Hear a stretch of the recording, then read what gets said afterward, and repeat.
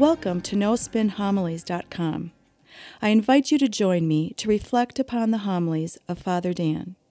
Father Dan will challenge us to open our heart, mind, and soul to the Word of God. Father Dan will draw upon sacred scripture along with art, literature, and the lives of the saints to help us grow in our love and knowledge of the scripture. In doing so, we can become the living Word of God in this world.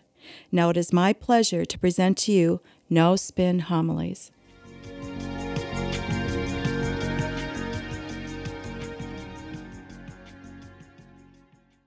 Today, our church around the world celebrates the great season of Advent, and it is a season of waiting. And there's a great spiritual element attached to it, of just waiting.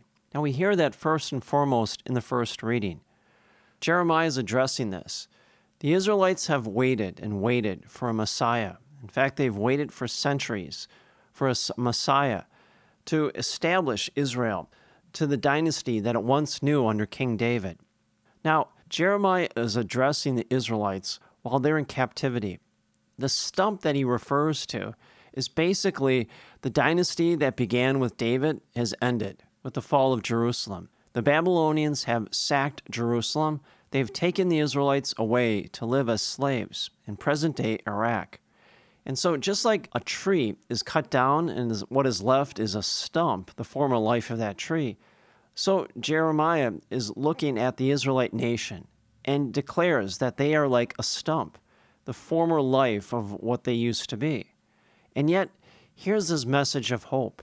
He says, a shoot shall blossom from that stump and grow. And that shoot now begins the new dynasty, a permanent and a lasting dynasty in which we will have a king. The king will be Jesus Christ, and he will reign forever.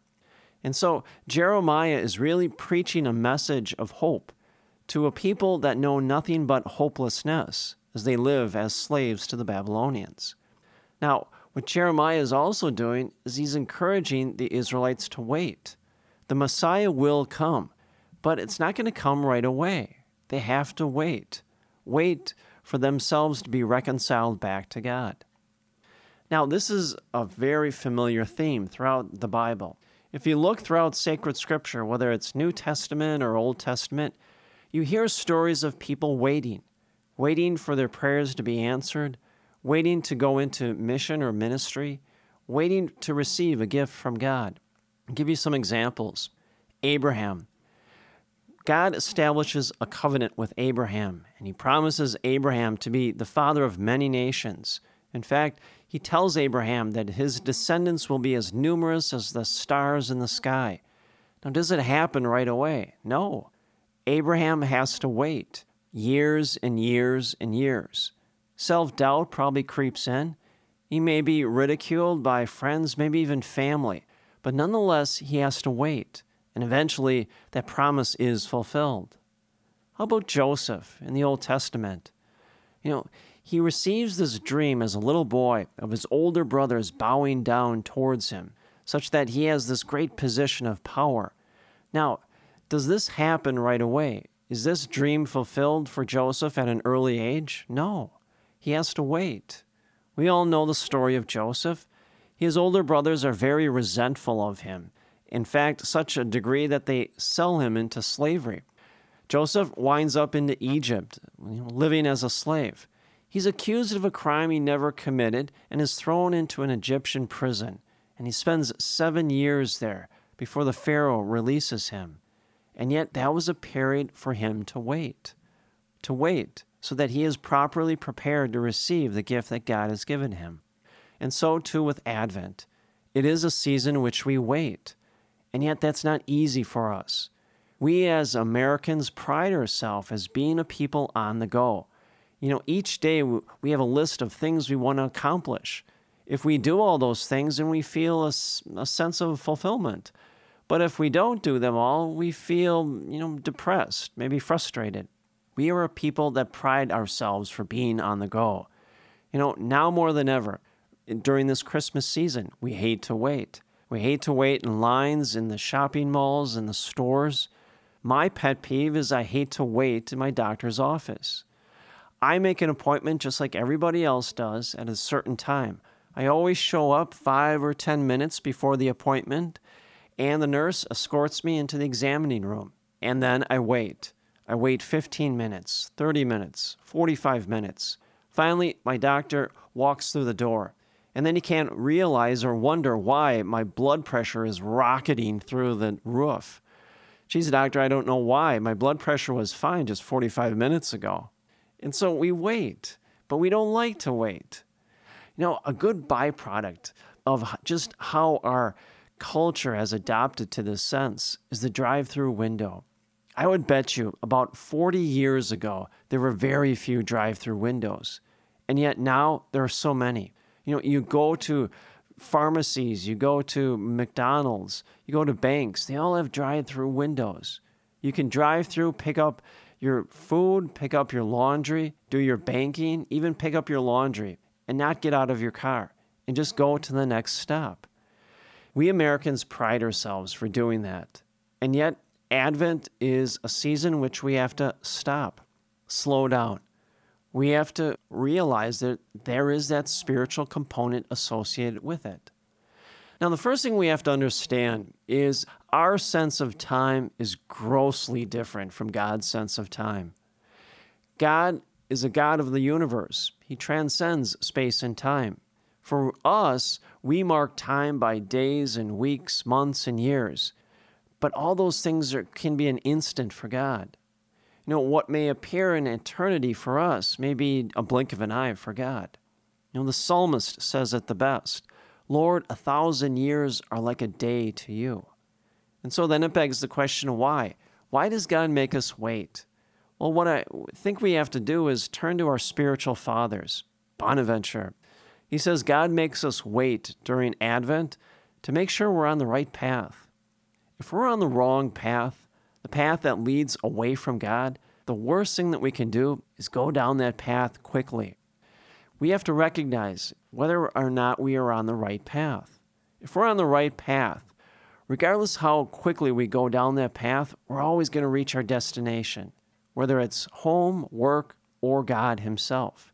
But if we're on the wrong path, the worst thing we can do is go quickly down it because we're going to get lost even more. There's that time-honored joke. The pilot, he makes an announcement halfway through the flight to the people. He gets on the intercom and he says, I've got some good news and some bad news. The bad news is we are totally lost and I have no idea where we're going. The good news is we've got a very strong tailwind and we're making great time. Well, who cares if you're lost? And so now is a time to stop, to reassess our life, slow down, and make sure we're on the right path. And if we're not, to get on the right path that leads to God. We turn to St. Augustine.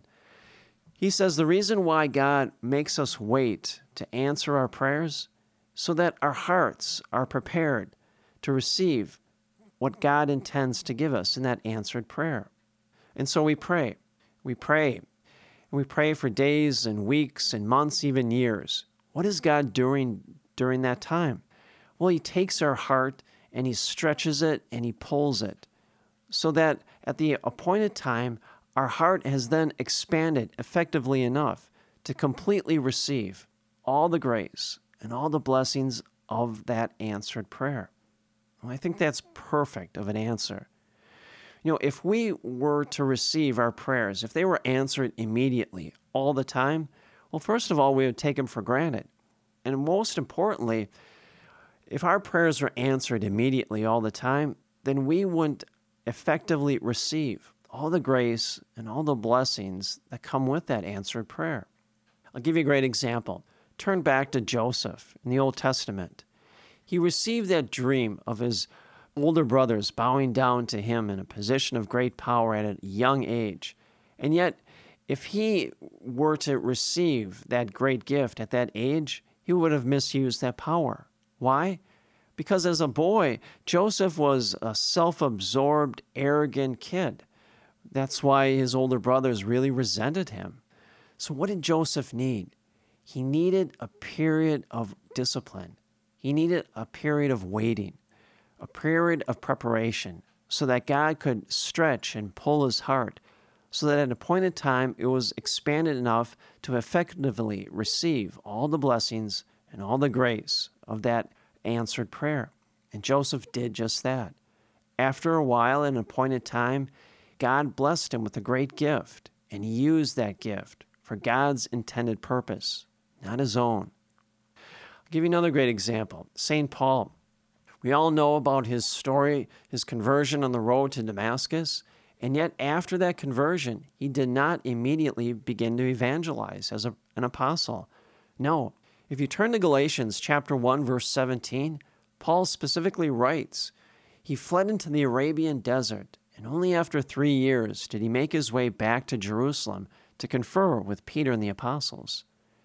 Paul needed a period of preparation, a period of time for waiting. In the Arabian desert, he waited, and he waited with God. And at the appointed time, his heart had expanded effectively enough to receive all the grace and all the blessings of the gift of apostleship. Well, so too do we. And that's what Advent does for us. And so you say to yourself, okay, I can wait, but I need help. I'll give you 2 ways. One way is just simply spend time before the Blessed Sacrament in adoration. At our 2 parishes, we have adoration on Mondays and Wednesdays. Sit before the Lord. Spend time with the Lord in adoration. What are you doing? Well, you're sitting. You're praying. But you're not going anywhere. You're praying. More importantly, you're keeping watch with the Lord, just like the shepherds did before the angels announced the birth of Jesus Christ. Another way, perform Advent devotions. In our parishes, we have devotions, different devotions for each specific week in Advent. Well, we perform those devotions. There are different scripture passages, different activities. Well, we do those things as a means of waiting. And during this entire time, the season of Advent, what is God doing? He's pulling and he's stretching our hearts so that the appointed time at Christmas, now our hearts have effectively expanded enough to receive all the grace and all the blessings of celebrating the birth of our Savior. And may the grace and the peace of Jesus Christ rest upon you always.